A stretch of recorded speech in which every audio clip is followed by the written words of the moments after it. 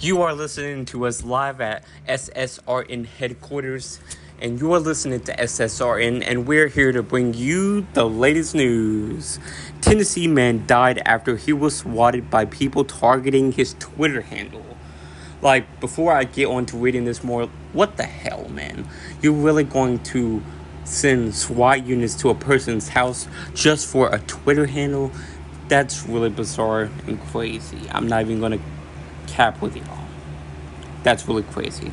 So a man, or also known as the person who sent the SWAT units to the person's house, pled guilty to falsely sending police to Mark's home because he wanted his Twitter handle. A Tennessee man died last year after being targeted by a swatting call by someone who wanted him to give up his Twitter handle. 6-year-old Mark owned the Twitter handle at Tennessee. According to Newsweek, he chose the handle when Twitter was in its infancy because he loved his home state and the Tennessee Volunteers.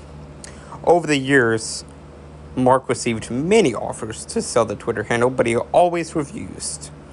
Sometimes a prospective buyer would get disgruntled at his refusal to sell, but on April 27th, 2020, things took a deadly turn. According to WKRN TV, several of Mark's relatives began getting pizza deliveries that they not ordered. 2 of Mark's daughters and his ex-wife got multiple pizzas on all cash on delivery. Alarmed, they began to reach out to Mark, but got no response.